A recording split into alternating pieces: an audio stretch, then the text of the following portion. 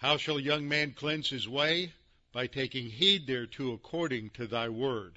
Thy word have I hid in my heart, that I might not sin against thee. Thy word is a lamp unto my feet, and a light unto my path. Jesus prayed to the Father, sanctify them in truth. Thy word is truth. For the grass withers and the flower fades, but the word of our God shall stand forever. Before we begin, we'll have a few moments of silent prayer. Scripture says that when we sin, we're no longer walking by the Spirit, we're walking according to the sin nature. And to recover, we need to confess sin, which simply means to admit or acknowledge our sins to God in silent prayer. And when we do so, He promises to forgive us of those sins and to go further and to cleanse us from all unrighteousness. So we always begin with a few moments of silent prayer so that we can make sure that we are in right relationship with God and prepared for the study of His Word. Let's pray.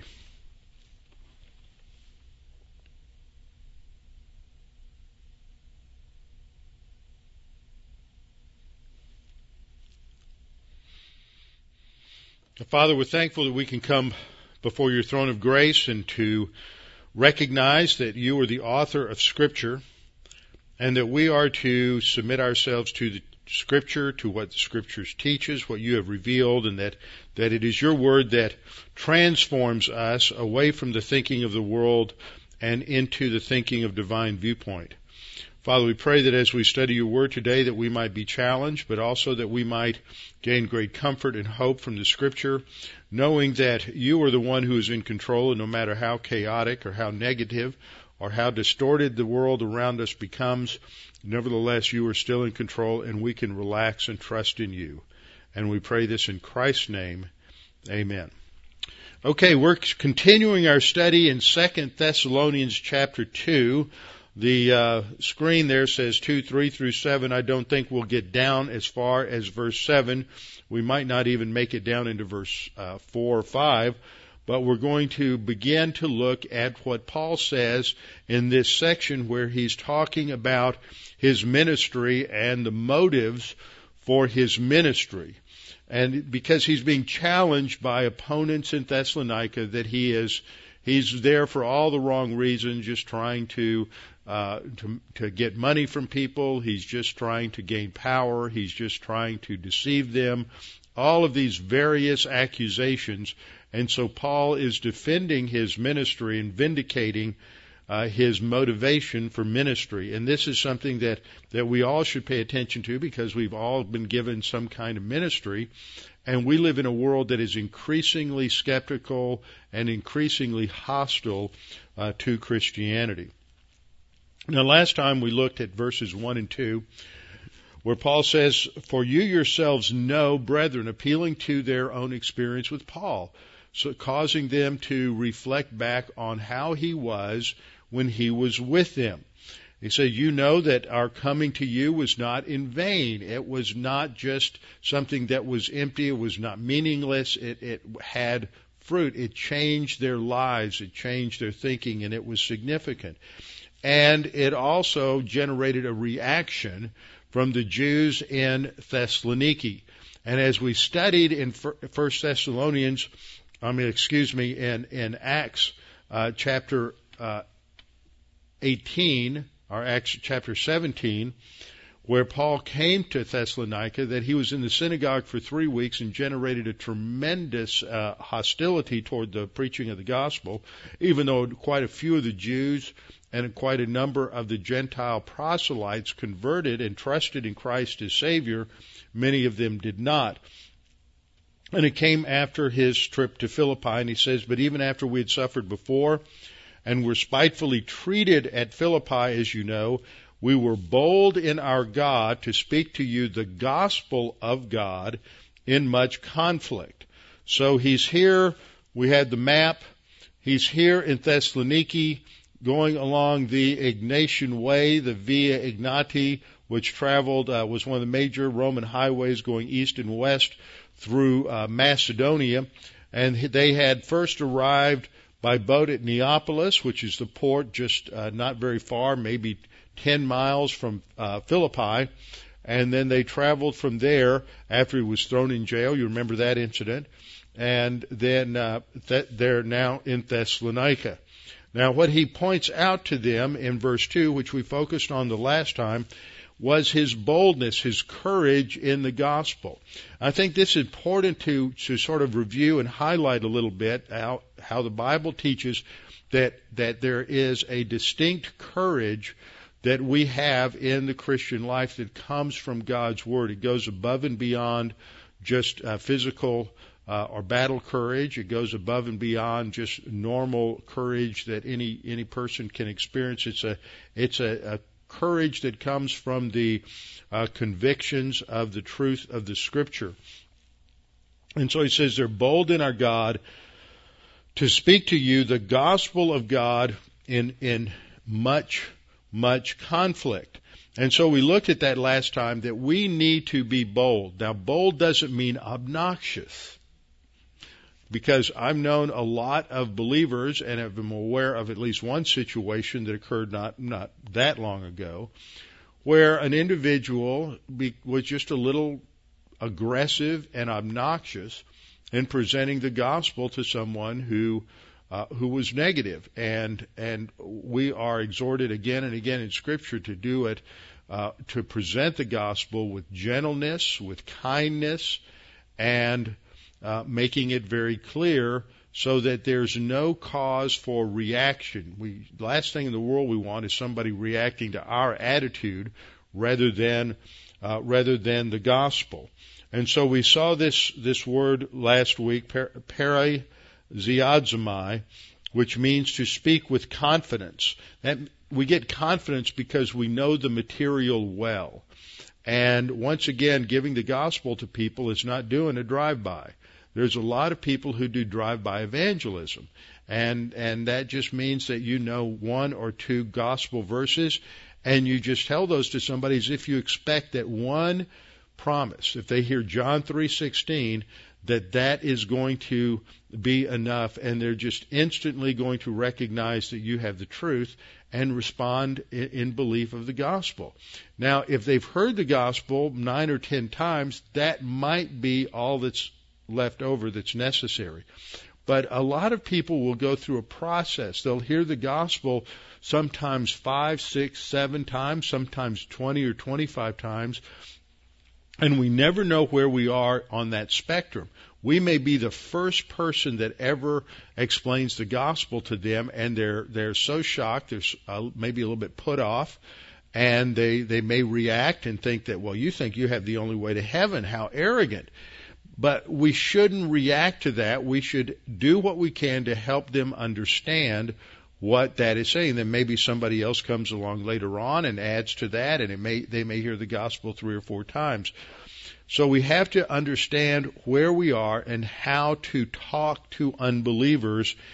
And the courage here isn't talking about being obnoxious or being assertive in a certain way, but is having the courage to speak, to talk, to present the gospel, a confidence that what we are saying is true, and that comes from how well we know and understand the gospel.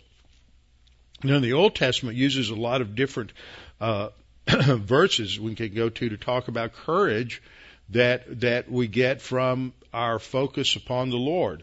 One verse, Psalm 27:14, wait on the Lord, be of good courage, and he shall strengthen your heart. Wait, I say, on the Lord. So here, courage and strength is connected to waiting upon the Lord. Another verse is Psalm 31:24, be of good courage, and he shall strengthen your heart. So you're in the midst of circumstances that are overwhelming and perhaps scary. I was talking with someone recently who had befriended another woman, and she has been witnessing to this other woman who's a Muslim. Turns out that this Muslim woman is the daughter of one of the assistant imams in a mosque here in Houston. And so she was invited to go to the mosque, and And this girl's daddy invited this Christian woman to come in and meet the head imam, who, as she put it, spoke at her for a while and told her how I used to be like you. I was Roman Catholic and I was a Christian. You know, my sister was a nun. Now my sister, my mother, they're all Muslim. And this woman was saying just how scared she was being in this very odd and unusual environment that's very hostile to Christianity. But God's the one who strengthens us and gives us courage in those situations. Psalm 27:1 says, "The Lord is my light and my salvation." And that light always emphasizes revelation and understanding of truth. Salvation indicates that He's the source of our deliverance and ultimate salvation. Whom shall I fear? The Lord is the strength of my life.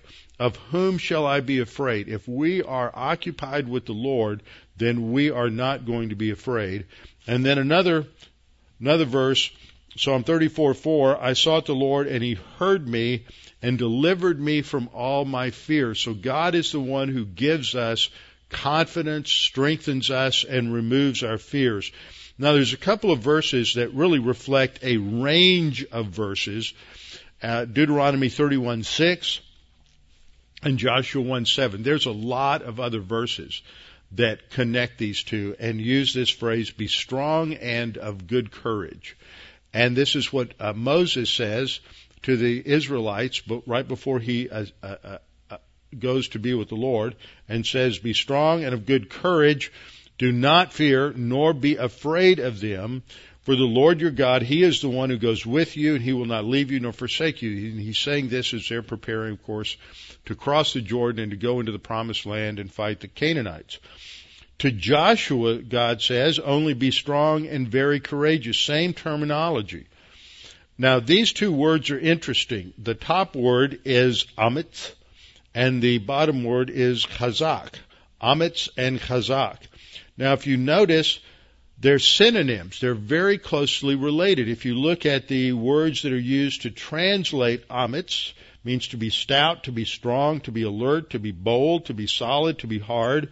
And the words that are used for chazak are to be strong, to strengthen, to prevail, to harden, be courageous, be sore. That is, in Old English, to be severe. And those terms are very closely related. So when we read be strong and of good courage, it's emphasizing the fact that they are to be very, very bold and have their source of strength in the Lord. Now, as we get into this section in 1 Thessalonians, Paul is really dealing a lot with his motive in ministry in a hostile environment. And I'm pretty much a positive person, although some people may not think so with some of the things I bring out. But some of the things I bring out about what's going on in our culture, I bring out not because I enjoy it, but because this is reality, and we need to be aware of that. I don't like to think of where things seem to be going in this country, but we seem to be headed downhill very quickly, and the speed with which we are headed towards a chaotic collapse seems to be increasing with each year that goes by. And if we continue on the current trajectory, in another 10, 15, 20, 30 years, we may see the loss of many of our freedoms. We may see a government collapse. We may see a financial collapse. Although there are many times in history when these things appear on the horizon, and then due to the grace of God, they don't happen.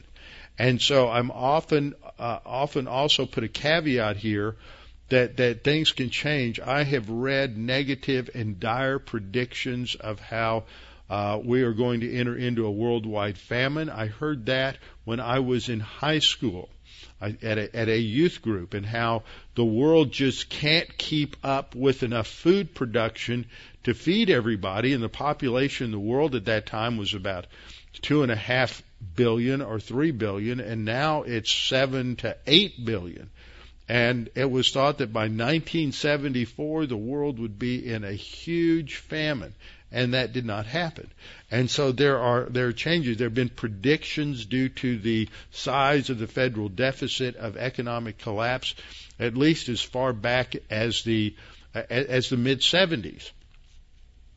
And yet that hasn't happened. God is in control of history. So all kinds of things can happen that can shift the apparent historical trajectory very, very quickly. But we have to recognize that we are surrounded more than ever before by forces that wish to destroy us. We have enemies within this country that are hostile to the Constitution of the United States and have been slowly eroding it and changing it for the past 100 years. There's a political philosophy known as progressivism, which is built on liberal ideals, and it is not unique to one political party. You have progressives in the Republican Party as well as progressives in the Democrat Party, and it impacts their view of values, their view of the Constitution, their view of absolutes, and their view of economics. And progressive economics think that we can just operate on a deficit and continue to spend and spend and spend. And this has led to an unprecedented debt in this country, which is around 17 or 18 trillion dollars right now, and it's doubled in the tenure of our current president. So that during the time that he's been in office since January of 2009, we've seen the deficit double. And this is horrendous. And it's destroyed the purchasing power of the dollar, but not as much as we think, because everybody else in the world is operating on the same mentality. Nobody has a currency that's based on anything that's objective or absolute. And so if one begins to seriously tumble, they can all seriously tumble, and this would bring just a collapse of the monetary systems and economic catastrophe beyond anything that we could possibly imagine. I think that's going to happen one day, but I think it's going to happen after the rapture, and that's going to be part of the chaos through which the Antichrist will come to power. I don't think that will happen before, although there will continue to be recessions and depressions in the cycle of economics. We also face numerous forces related to the assault on genuine liberty and freedom. Very few people understand that. We can think of some of the assaults that are taking place right now on college campuses that are extremely frightening. There is an increasing opposition in this country to biblical Christianity, because biblical Christianity is the only worldview, the only, if you will, philosophical system, because of the theology that is at the heart of biblical Christianity, that can stand against socialism, Marxism, and sexual libertinism, which is becoming more and more the characteristic of Western civilization. Along with that goes the increasing abuse of women. It is ironic that as we hear feminists talk about women's rights and the need to protect women, and that feminist philosophy has become increasingly dominant since the late 60s. What has come alongside of that has been an increase in the abuse, the sexual abuse of women, the abuse of women. And if you go back through my study in Judges, I take the time to show how this goes hand in hand with paganism. Because in pagan thought, especially in evolutionary thought, where human beings are just the product of chance, and the sexual distinctions between men and women are just the product of chance, then there is nothing inherent within that philosophy to give value and significance to each individual. It's just like within Islam, because you have this solitary Unitarian idea of a God in Allah. There's no room for distinctions or value given to the different parts of the whole. And that impacts authority. All you have in Islam is the tyranny of a God who dictates to everybody. You don't have value put on the parts or on the wholes, because the ultimate reality is just this solitary monotheism. Within the worldview that's dominating today, you have the increasing emphasis on progressive social justice, which is really behind these current student demonstrations and riots that are taking place at the University of Missouri and at Yale, and who knows by the time this lesson is heard what other schools are going to join suit. But according to a New York Post article that was published just this last week on November the 14th, all of this activism, all of these demonstrations and all of this chaos on the campus is actually the result of an army of more than 10,000 leftist organizers that have been backed by an organization that has been reduced to an acronym of OFA. OFA now stands for Organizing for Action, but it originally meant Obama for America. And according to this particular article, this is the ultimate legacy of this president, who is basically a community organizer. And so he has organized these leftist social action Marxists to go out and instigate various rallies and flash mobs against anything that is opposed to progressivism. So they are using all the social media, they're using Facebook, and they're using Twitter, and they're using whatever else is out there in order to be able to instantly react to some situation and create a demonstration. And so anything that is deemed to be related to biased law enforcement, or they can go against climate change deniers. They're organized to react to Wall Street predators and gun extremists, and that just means somebody who believes in the Second Amendment, as well as opponents of gay marriage or LGBT rights, abortion, and amnesty for illegal aliens. And so with this organization now, and according to this article, they are training as many as 2 million extremists who will be involved in this kind of activism. And this is going to just produce increased chaos in various cities, and it's going to cause increased chaos at the university level. But the only thing that can bring order out of this chaos is truth, is biblical truth. When Jesus said, in a much abused phrase, that you shall know the truth and the truth will set you free, the truth that he's talking about is the truth of the Hebrew Old Testament and the Christian New Testament. It's that Judeo-Christian worldview and the specifics of Scripture that give us the ability to have true, genuine freedom. And without a biblical foundation, we can't stand against the assaults of secularism. We can't stand against the assaults of Islam, because our leaders are afraid to even identify that enemy for what it is. They just had the Democrat debates the other night, and they spent 10 or 15 minutes trying to justify why they can't use the word Muslim. Because if they use the word Muslim in anything that they say, then it may offend them. And this is the great sin of modern society, is that we can't say anything to offend anybody. And that is a denial of any kind of truth whatsoever. So only biblical Christianity can stand against the secular atheocracy. That's a word I've just coined. We have everybody accusing us of wanting a theocracy, but what they want to oppose is a rule of atheism, an atheocracy. And they want to impose that on us and to take all reference to religion out of society. But it's only biblical Christianity that gives order and is a foundation for genuine freedom.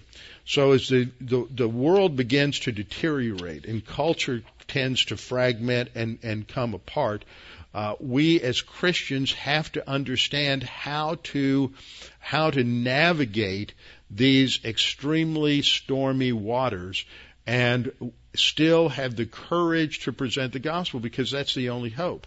And we have to do it in such a way it's going to be offensive. The Apostle Paul did it correctly, but there were always one group that accepted and a larger group that rejected. And we have to be willing to clearly, and he talks about in this in this section how he does it gently, kindly, graciously to people, but they're going to react because they hate the concept and they hate the truth.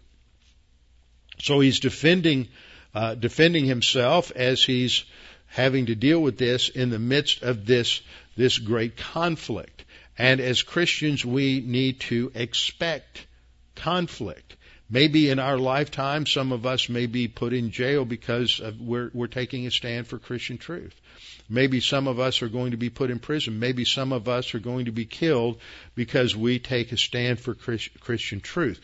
We've lived in a historical bubble for the last 400 years. And all around the world, about the only people who have had a measure of true freedom for Christianity have been those who came out of the Christian-speaking community and Western Europe to some degree.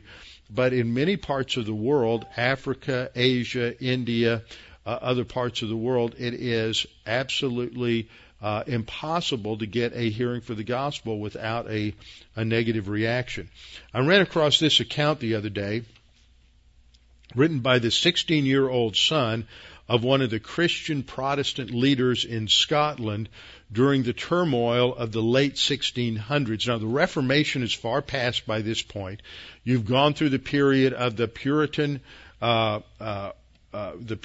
Revolution against Charles I, where they beheaded Charles I and established the Puritan government, the Commonwealth, under Oliver Cromwell in England.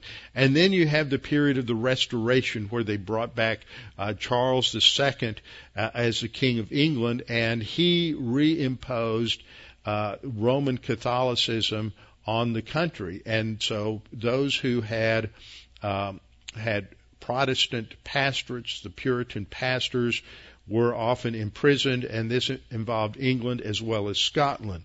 And so this son tells the story, and this is something we may all experience. He says, on the 7th of November of 1685, my father, with another 3, desired to go and end a controversy in one of their Christian societies, upon which he left me to the kind care of Providence and went on his intended journey. But early on the Sabbath morning, he and the other 3 were seized by 40 of the enemy. The night before, I had gone to the Earl of Loudon's house, and in my sleep I dreamed of all the passages of trouble my father was in. I awoke with much sorrow of spirit, and immediately rose and essayed prayer. But alas, alas, I was dead, lifeless, and overwhelmed with such a flood of sorrow that I could do nothing all that day but sigh to the breaking of my heart. At night 2 young ladies came and sat down by me, and seeing me in such sorrow, asked me if I had gotten any food. It was told them that I would eat none all that day, upon which they opened up their purses, wherein they had some meat, and both very kindly urged me to eat. But I would eat none, at which the young ladies burst into tears, and one of them says, this morning 40 of the enemy came upon your father near to Fenwick Kirk. They have killed the other 3, and your father has received 7 wounds and is prisoner. At the hearing of which sad news I was struck to the heart. I arose immediately and went out to the fields. But kind Providence ordered the matter so that, though very dark, I met an eminent Christian, William Woodburn, my father's friend, who counseled me to acquiesce in and submit to the sovereign will of God, who is a father to the fatherless. Upon this blessed advice and seasonable counsel, the weight of my burden was taken off, my sorrow alleviated, and all fretting at the dispensation prevented. I spent this night looking to the Lord that my father might be strengthened to be faithful unto death. And so the story doesn't go on to tell what eventually happened to his father. As long as we live in the devil's world, we are going to face opposition. We've lived in the United States with freedom, but this is changing. And we need to come to understand how we can have the spiritual courage to face what is coming. And that means that we have to train. And I am getting more and more serious about this. Christians need to be in high gear for training because we don't know how much longer this is going to be. And it takes time to grow to spiritual maturity. It takes time to memorize your Bible. It takes time to be prepared to grow. It doesn't happen overnight. And we need to quit thinking that we can just kind of coast along and that Sunday morning's enough doctrine, that I can come to church maybe once or twice a week and I'm going to be okay. We have to ramp it up so that we are spending time every single day reading the Bible for ourselves, studying the Word, making it a part of our thinking, listening to good Bible teaching so that we become more and more focused on the Lord as our source of strength and our source of happiness. As we go through life, we're going to face more and more opposition. And one of the passages that has always been a source of comfort for me as a pastor when I have faced difficulty is in 2 Corinthians chapter 11, where Paul is again defending his apostleship to another group. In this case, it's the Corinthians, and he's defending himself against false teachers that have come in and also made false accusations against him. And so that's the group to whom he is speaking. He says, are they Hebrews? So am I. Are they Israelites? So am I. Are they the seed of Abraham? So am I. Are they ministers of Christ? I speak as a fool. I am more, in labors more abundant, in stripes, that means in whippings, in flagellation, above measure, in prisons more frequently, in deaths often. That means he came close to being killed many times. He says, from the Jews, 5 times I received 40 stripes minus 1. That would be 39 stripes. The reason is that the Mishnah prohibits the giving of more than 40 stripes. And so to make sure they don't count or they haven't miscounted and they give too many, they would always give just 39. So 5 times he is whipped with the lash. And then he goes on to say, 3 times I was beaten with rods. One of those was in Philippi. 3 times, once I was stoned. 3 times I was shipwrecked. A night and a day I have been in the deep. In journeys often, in perils of waters, in perils of robbers, in perils of my own countrymen, in perils of the Gentiles, in perils in the city, in perils in the wilderness, in perils in the sea, in perils among false brethren. I don't think he's left out any environment. He's been in danger everywhere. In weariness and toil, in sleeplessness often, in hunger and thirst, in fastings often. That doesn't mean he was fasting for any kind of spiritual reason. It just meant he didn't have any food and he was starving. In cold and nakedness, besides the other things, what comes upon me daily. All of that besides the normal adversities and difficulties that everybody puts up with in life every day. And then he refers to his deep concern for the church. So that's what the Apostle Paul has gone through. He is not a stranger to hostility, opposition, pain, suffering, torture, imprisonment, and all of the things that went along with it, and yet he remained steadfast to the truth of the gospel. So here in 1 Thessalonians, he begins to explain and to talk about his motivation. Now first, what he does is he talks about what it isn't, before he talks about what it is, what it consisted of. And so this is going to cover the next several verses down through verse 7. He talks about the positive, negatively what his motivation wasn't, and then what it was. And he begins by saying, for our exhortation did not come from error or uncleanness, nor was it in deceit. So we want to look at this because he mentions 3 things here as he begins to talk about what was not involved in his ministry. He denies 3 motives here, and then in the next verse, in verse 4, he will deny 1 motive, and then in verse 5, he denies 2 motives, and then in verse 6, he denies 1 motive again. So that's for a total of 7 different motives that he denies in these 4 verses. And to list them all, he denies that he's motivated by error or uncleanness or deceit in verse 3. He says he's not doing this to be a men pleaser in verse 4. Neither does he use flattering words, or is it a disguise for covetousness in verse 5, or is he seeking glory for men in verse 6. He is writing, though, to vindicate his ministry against these charges that have been brought against him. Now, who were his opponents? We ought to ask that question before we go forward. His opponents were more than likely the Jews who were hostile to the gospel message.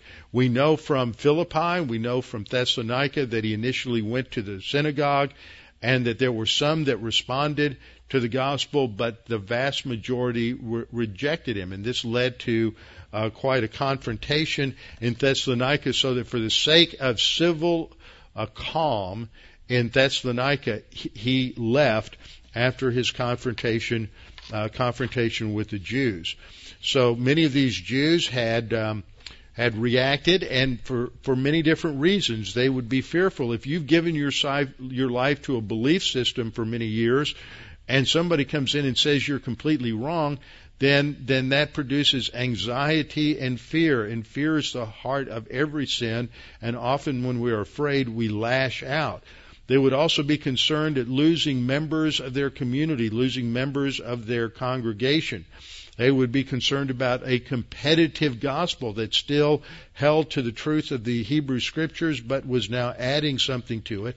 They would also be fearful of losing family members to this new gospel that Jesus was the Messiah. And so for all those reasons, they reacted in much anger. So they accused Paul of being just another self-seeking fraud. This was not uncommon in the Greek world at that time. You had these traveling teachers and traveling philosophers. Some of them were called sophists, and they were experts in the use of rhetoric. And rhetoric at that time was just the use of language. They could talk a good talk. They were great motivational speakers. They had wonderful smiles and wonderful personalities, and people would flock to hear them because they made them feel so good. But they were all fluff and no substance. They had nothing that was true. They just made people feel good. And we see a lot of that goes on today. It happens in churches. It happens outside of churches. People become attracted to speakers who claim to have the answers for their life, and it doesn't involve the Word of God. Because the Word of God demands that you submit to the authority of God, and our sin nature doesn't want to do that. And so people seek some sort of shortcut to happiness in life apart from the Word of God. So when you start exposing these frauds, and it's going to create a lot of reaction. It's like every time that I start talking about the fact that human psychology may make life work for you, but that doesn't mean it's right. That doesn't mean it's biblical. That doesn't mean it improves your spiritual life. In fact, it may destroy your spiritual life. And every time I start saying that, I always get letters and reaction from people who say, well, don't you know this and don't you know that, as if I fell off the turnip truck a couple of weeks ago, and I'm just spouting something that is totally new. But this has been the truth, the belief, the foundation of Christianity since the Old Testament. It's the sufficiency of God, the sufficiency of Scripture, and that we don't need to look elsewhere for answers to the problems that we are facing in life. So that's one thing. The other thing that happens is that people accuse us of a lot of false things. And the sad thing is that sometimes they're not too far off the beam. Sometimes they're accusing Christians of false motives, and they do operate on false motives. There are Christians, pastors out there, and churches, and evangelists, and televangelists that are guilty of deceit. They're guilty of fraud. They're guilty of doing it all for the money. They're guilty of just being men pleasers. They're guilty of doing everything out of their approbation lust and out of their power lust. And so it's easy to see, well, that can be true. I can think of a number of examples of pastors I've heard that just fit that bill. The other sad thing is on the other extreme, you have a lot of legalistic Christians. And they come along and they hear about some couple that moves down the street and they're homosexual and they're married, and they react in hostility, they react in anger and condemnation, and they talk about the fact that anybody who is involved in a sodomite relationship is just automatically going to go to hell, which isn't true. That's not what the Bible says.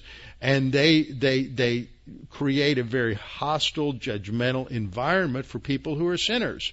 And this is just arrogance, and it's not biblical. It does not reflect the grace of God.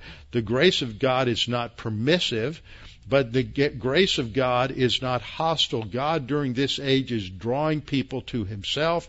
This is the way Jesus ministered. He is not minimizing or limiting or changing the morality of the Mosaic law as he did in the situation with the woman taken in adultery, but he does not turn a blind eye to sin, as he told her, "Go and sin no more." But what he's saying is not. He's not making a universal statement, "Go and don't ever sin anymore." The sin that he has in context, he's saying, stop committing adultery, stop your adulterous ways, and move forward as in your spiritual life. So Paul here is going to defend himself, and in the process he starts with these negatives, which are a way of distancing himself from the habits and the characteristics, the modus operandi of the sophists who would go throughout the Roman Empire. They had these big entourages that followed them. There was a lot of pomp and circumstance with them, and they would gain a lot of publicity and draw these large crowds. But it was all about gaining personal fame and glory and money. And so Paul addresses this. He says, first of all, that our exhortation did not come from error or uncleanness. And the word here for exhortation is the word paraklesis, which is sometimes translated encouragement, as one might encourage somebody, someone who's facing fear or anxiety, and you help them, remind them of some promises that encourages them. Or exhortation. Exhortation is the idea of presenting people with a challenge that this is what you need to do with the Word. This is how you need to apply the Word. And so sometimes it may even mean a confrontation. And in Acts and in some of Paul's epistles, he uses the word exhortation as a general, broad term to describe his teaching ministry, his proclamation of the gospel, evangelism on the one hand, and his teaching of the Word of God on the other hand.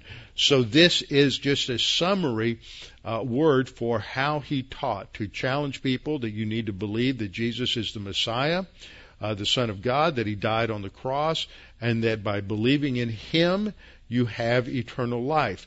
He would challenge them. He would present, as we saw in our study of Acts 17, he would open up the Scriptures, he would dialogue with the Jews in the synagogue, and he would go through the Old Testament prophecies to show how Jesus fulfilled those Old Testament prophecies. So that's how he's describing it with this one word, exhortation. Our exhortation did not come from three things he mentioned in this verse: error, uncleanness, and deceit. So let's take them one at a time. The first word is error, plane. Now, it can be translated deceit. The problem is the last word in the group, which is translated deceit, is dolo, which does mean deceit. So if you're going to translate plane as deceit, then it would be redundant. He would be saying, we didn't come from deceit, uncleanness, nor was it in deceit. So plane also, and in most cases in the New Testament, if not all, has the passive meaning of error. Bob Thomas, who spoke here at the Chafer Conference some years ago, wrote a commentary on 1 Thessalonians in the Expositor's Bible Commentary, and says that this is the meaning in every case in the New Testament. It does not mean deceit. It means error, and it is the fact that they are promoting error. And this is a major problem in the New Testament period. As the apostles went around and taught from congregation to congregation, they would often be followed by these false teachers. Sometimes they were Judaizers. Now, a Judaizer was someone who was a Jew who refused to accept the gospel of the grace of God, that Jesus was the Messiah and that you could go to heaven just by trusting in Jesus alone for salvation. And they would come along and try to add the Mosaic law to either the gospel or to the spiritual life. This was what Paul is addressing in the epistle to the Galatians. The first two chapters of Galatians are about those who are trying to add something to the gospel for salvation, for justification. And he reaches the climax of his argument by saying, "For we are not justified by the works of the law, but by faith in Christ." And then in Galatians 3 through 6, he's talking about the fact that we are to live by the Holy Spirit, not by adding works of the law. You're not saved by following the works of the law. You're not saved by imposing circumcision on the males. You grow spiritually by walking by the Holy Spirit. So there were all kinds of teachers of error that would come through the early churches, as well as numerous philosophers that traveled. They were itinerant speakers throughout the Roman Empire who would also teach error. So there's constant warnings in the Gospels about these people. I want you to turn, before we get there, just turn back 3 or 4 books to Ephesians, Galatians, Ephesians, and then Philippians. And I want you to go to Ephesians chapter 4. Ephesians chapter 4. This was a long section. The use of this word comes down here in this last phrase in verse 14. We'll look at this in just a minute, but we really need to understand the context of verse 14. So I want you to go back to verse 7.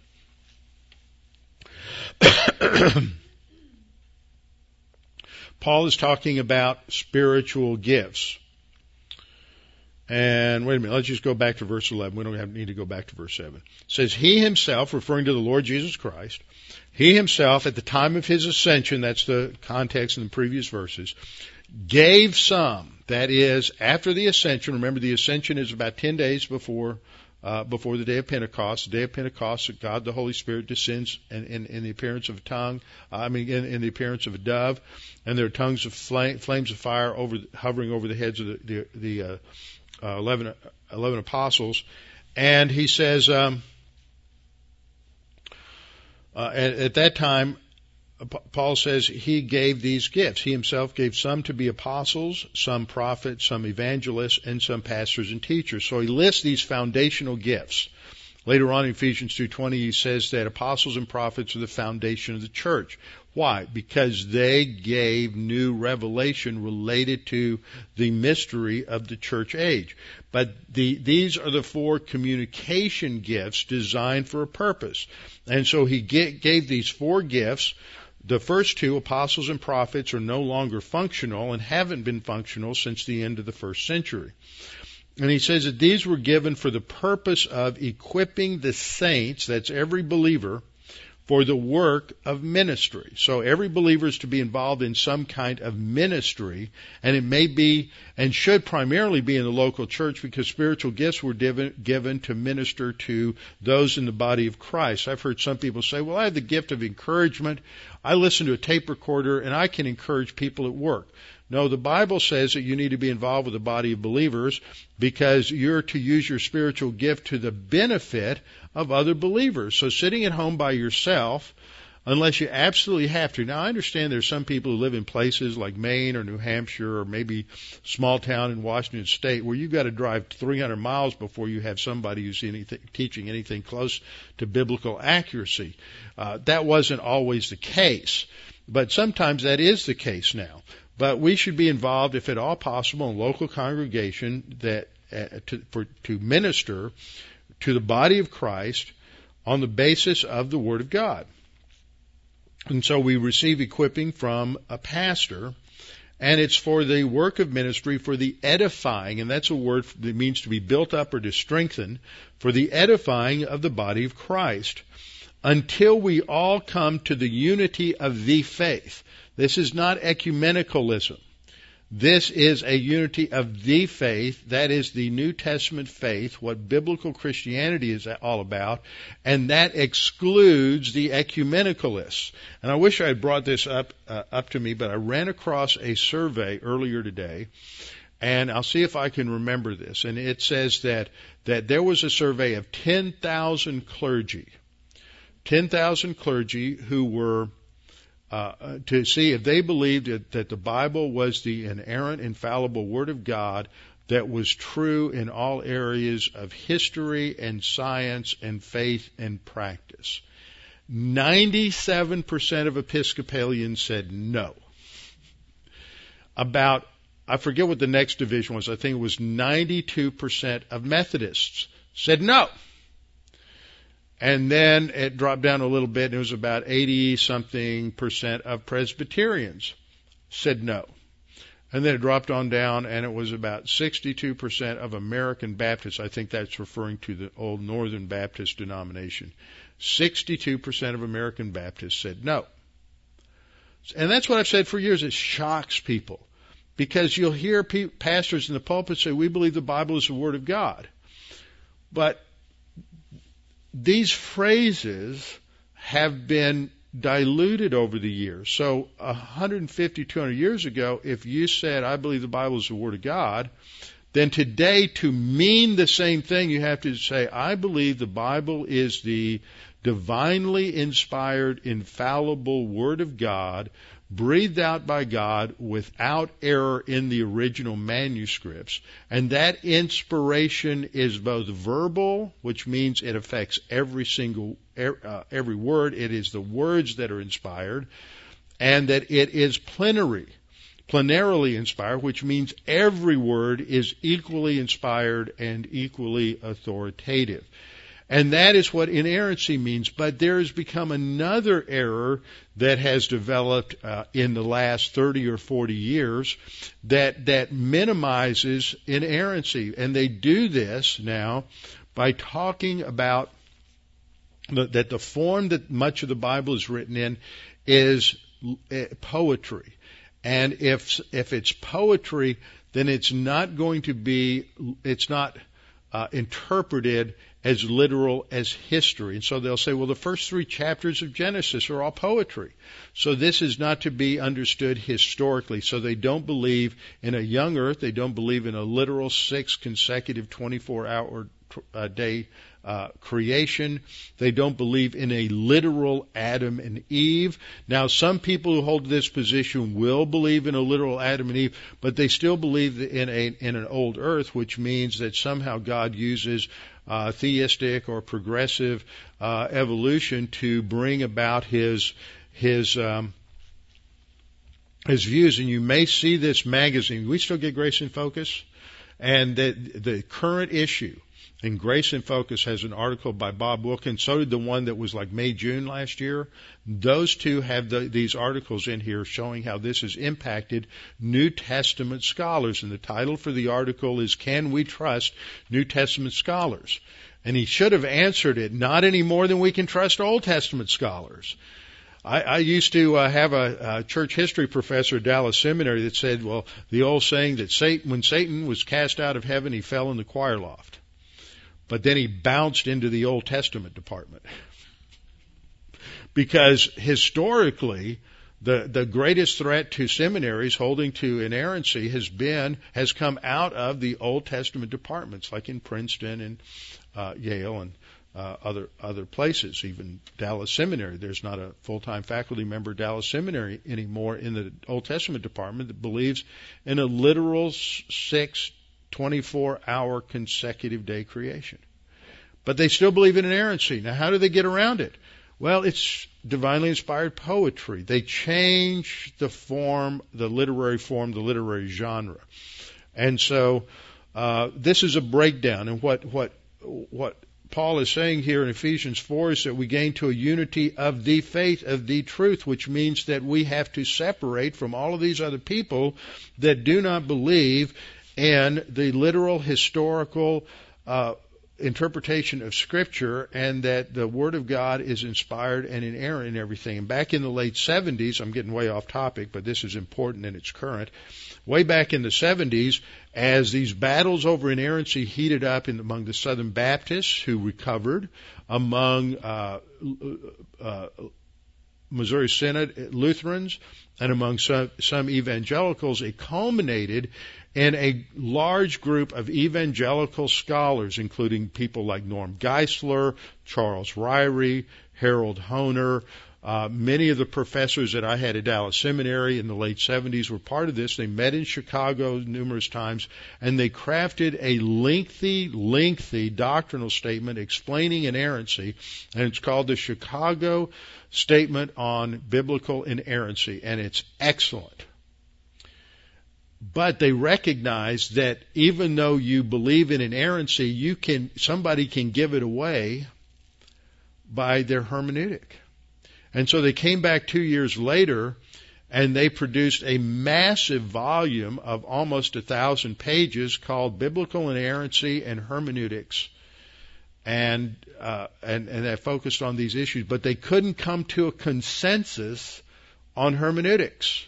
And that's what's happening today, is that a lot of these people are saying that they're using their hermeneutics to get around what is taught through biblical inerrancy. And in fact, one of these younger guys, who's probably not that young anymore, but probably a baby boomer, they're the ones that are the source of a lot of trouble, has written a book on this, and he has said several times that people like Norm Geisler and Earl Rodmacher, Bob Thomas, who I mentioned him earlier, Bob Thomas, and others are hyper-conservative inerrantists. In other words, he's saying they're just off the charts.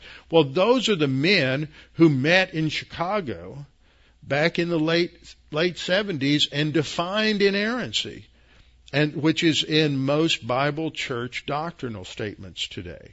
So today we're slipping more and more into theological error. And this is the warning that Paul gives in Ephesians 4:14, that we should no longer be children. You can only mature through the teaching of the Word, tossed to and fro, and carried about with every wind of doctrine by the trickery of men, in the cunning craftiness of deceitful plotting. Now that's New King James. Literally what it says in the Greek is a craftiness of erroneous methodology. And that's exactly what I just illustrated is going on in these seminary faculty meetings, and among seminary faculties, academics, they have adopted an erroneous method, and so that is leading Christians astray, and it is a form of trickery. So Colossians 2:8, we have another warning: beware lest anyone cheat you through philosophy and empty deceit. Now, there's no use of the word planao here, but it is a warning of the same kind of thing. According to the tradition of men, according to the basic principles of the world, and not according to Christ. It's a warning against false teachers who are coming in. 1 John 2:26, John says, these things I have written to you concerning those who try to deceive you. That's that same word, planao. The verb there. But evil men, in 2 Timothy 3:13, but evil men and impostors will grow worse and worse, deceiving and being deceived. So they're being deceived by their teachers and instructors, and then they in turn are deceiving others. And I think that's really true of Islam. People who are Muslims, many of them truly believe that perhaps that they do believe in a religion of peace. And nobody's ever really challenged them that Islam is not a religion of peace. If it were, why are you all trying to kill each other all the time? The Sunnis and the Shia are always trying to kill each other, but it's supposed to be a religion of peace. Why are you trying to blow up everybody and destroy everybody? Many Muslims are deceived, are being deceived, and then they in turn deceive others because of that. 2 Peter 2:18 talks about these false teachers.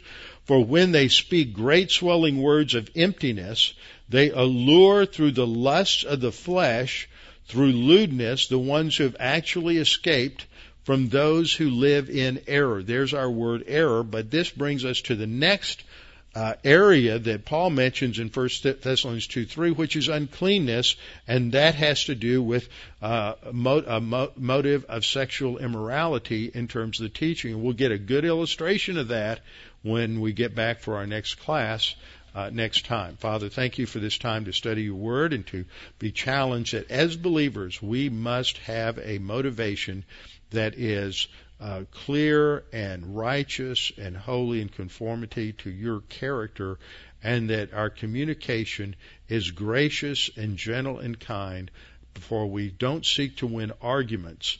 We seek to bring people to a saving knowledge of Jesus Christ. And we pray this in Christ's name. Amen.